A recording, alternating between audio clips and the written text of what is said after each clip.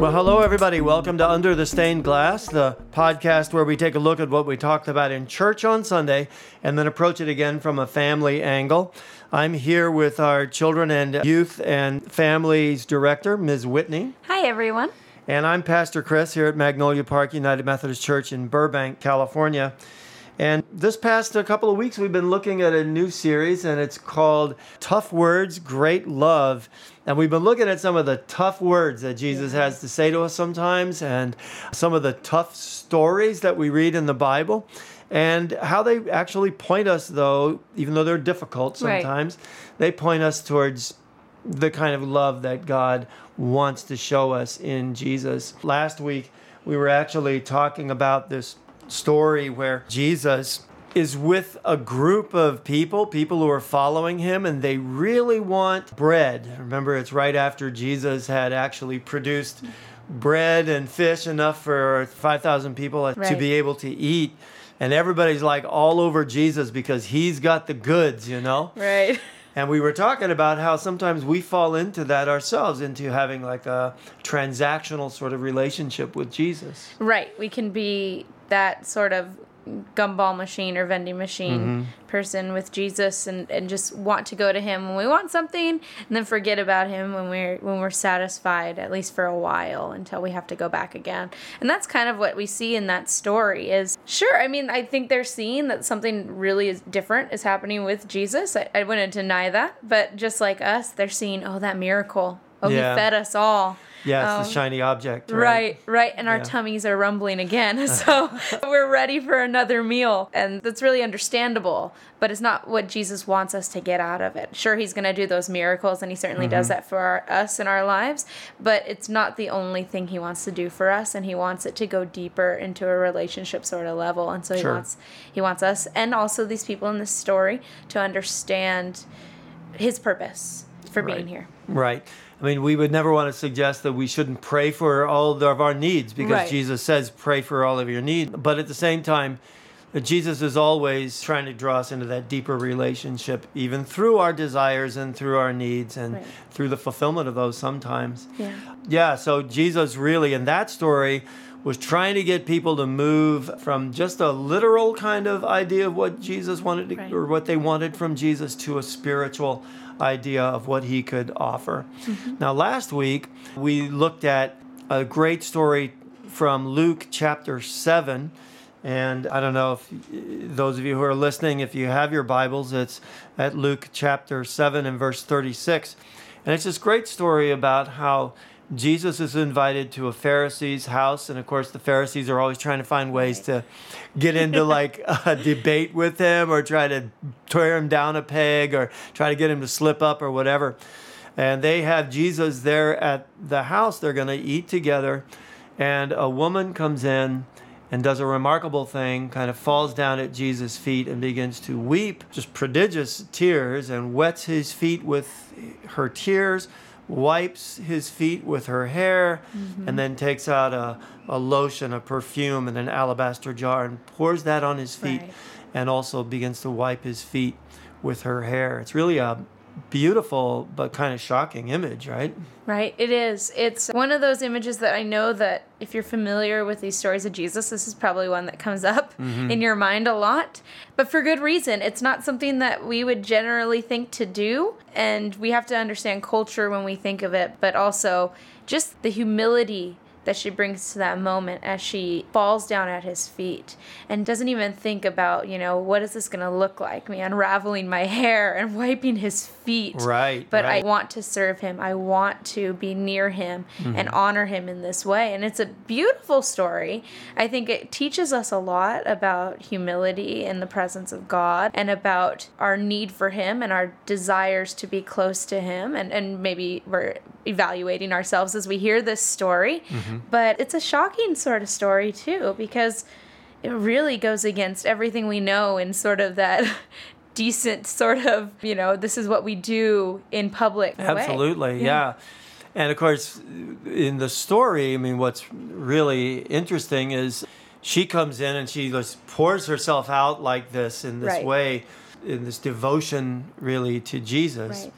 But the Pharisee, looking at the same scene, is sitting back and judging Jesus. Right. And saying, if this man were really a prophet, in other words, if he was really a man of God, he would know what kind of woman this is, that she is a sinner.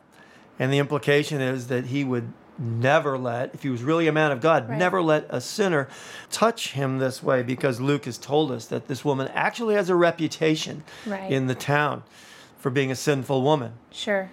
So what we start to understand is that her actions here are not just random. She's not doing this for shock value. She's doing this because she has this great appreciation and gratitude for Jesus, because somewhere along the line, she's understood that Jesus forgives her sin. Right. And this is her offering out of gratitude in her heart. Sure.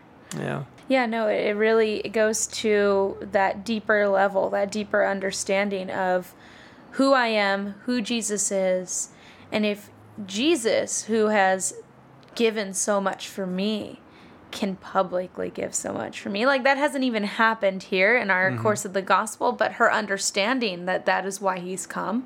She truly, at this moment, really understands who Jesus is and his purpose. Whether that be he's pulled her out of something during his time, his ministry, before he even dies for our sins, or whatever that might be, her understanding of what he's done for her, that might look a little bit ridiculous maybe to the public. And then her realizing, if he can look so ridiculous, I can maybe look ridiculous in this moment to honor him. And I think that's pretty amazing too. How far will we go for Jesus when he's gone so far for us?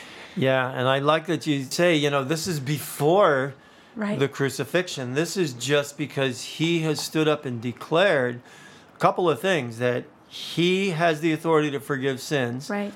which implies he is God. And the important thing is she's heard that, but she believes it. She believes it. And because she has that kind of faith, that level of faith, she's been given this new life. She really believes Jesus, just because he's declared it, has forgiven her sins, or opened the way for her sins to be forgiven. Right.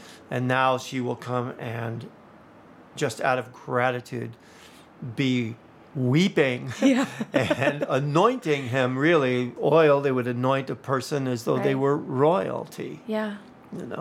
So she does this thing, and of course, the Pharisee is just like, doesn't get it at all. And the implication is because he is just the opposite. He hasn't really grappled with his sin, and he doesn't understand that there's a way to forgiveness through Jesus. That's right. He only sees the surface of what is happening. He sees, it's a ridiculous woman. She didn't just anoint him with a little bit of oil or perfume. It's a lot. This is a big deal by any measure. And he's seeing this, and he's only seeing, how can you be down at his feet? We haven't even washed his feet today. So he's in the house, and how could you be down there embarrassing yourself? In front of everyone at this dinner. Right. And, hey, by the way, you're a sinner. Now, in the Gospel of John, the story is told that this is actually Mary, who's the sister of Martha. Yes. And some church tradition would say that it may be Mary Magdalene, who was thought to be a prostitute. So you sort of get an idea of what the sin is that's going on here. Right.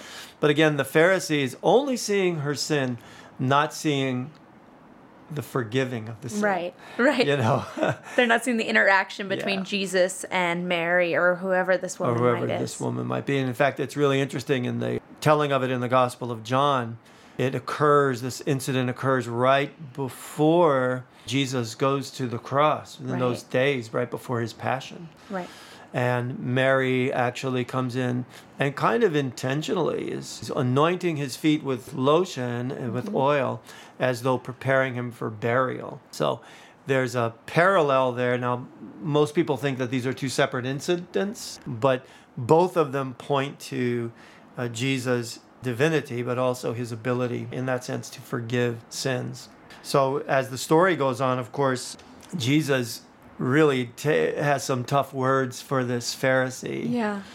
As he compares her level of gratitude for what he's done to his level of ungratitude and just unappreciation for who Jesus is. And he says that he points out that he came in the house and he wasn't offered any water to wash his feet, Sure. which was kind of traditional. Like anybody would do that, but they didn't do that for Jesus. Yet she washed his feet with tears. And that when he came in, the Pharisee didn't kiss him on the cheek, which again is pretty de rigueur. It's kind of just what you do. But she was kissing his feet. And he didn't anoint Jesus' head with oil, a little dab of oil, which was an honor, thing to do to honor the person that came in your house. Yet she poured oil over his feet. And he comes out with these tough words for him, that all of those things that she has done has shown her great love because she realizes the great forgiveness that she's been given.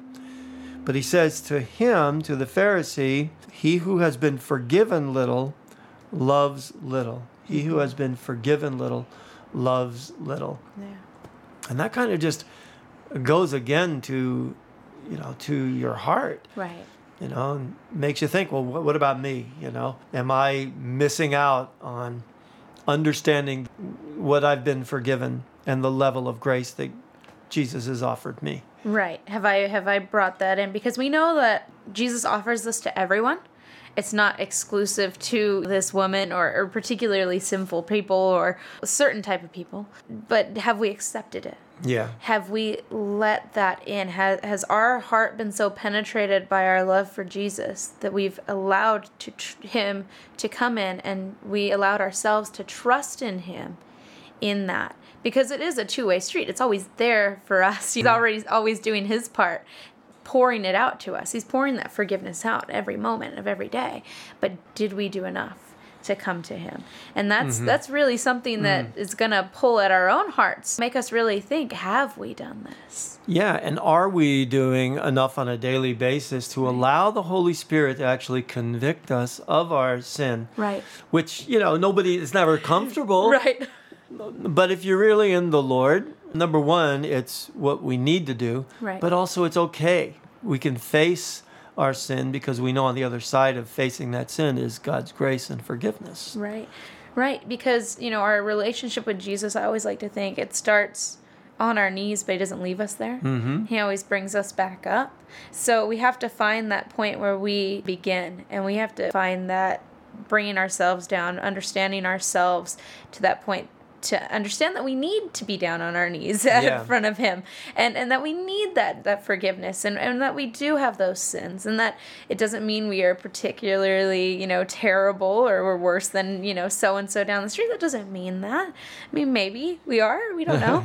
But it just means that we have to really, truly look at ourselves and understand that we are flawed people that need Jesus in our lives. Yeah, I mean, the Pharisees' sin or your sin or my sin may not be as egregious or as obvious or as well known as the sin of this woman. Right. But Paul says there is no one who is righteous, not one. Right? And everyone falls short of the glory of God. So every one of us lives, Luke says she lived a sinful life. Well, every one of us lives and has lived a sinful life. So it's just a matter of kind of understanding the gravity of our sin without groveling in it, but understanding the gravity of our sin so that we can really appreciate the grace of Jesus. Right. Now, when we are with our families, and especially when we're trying to help our kids understand this, we don't want them to be groveling in their sin or always feeling like they're bad. Sure, that's fair. Right? Yeah. I mean, but in some religious cultures, that is what happens. Right, yeah. So we really do want to put the focus on the grace, but you really can't grasp the grace unless you understand the sin. Right, you need to help your children understand conviction without condemnation, in a way. We understand those words. Those are big words. But for a child, that means letting them know that we all mess up sometimes. We all fall short. We all, nobody's perfect.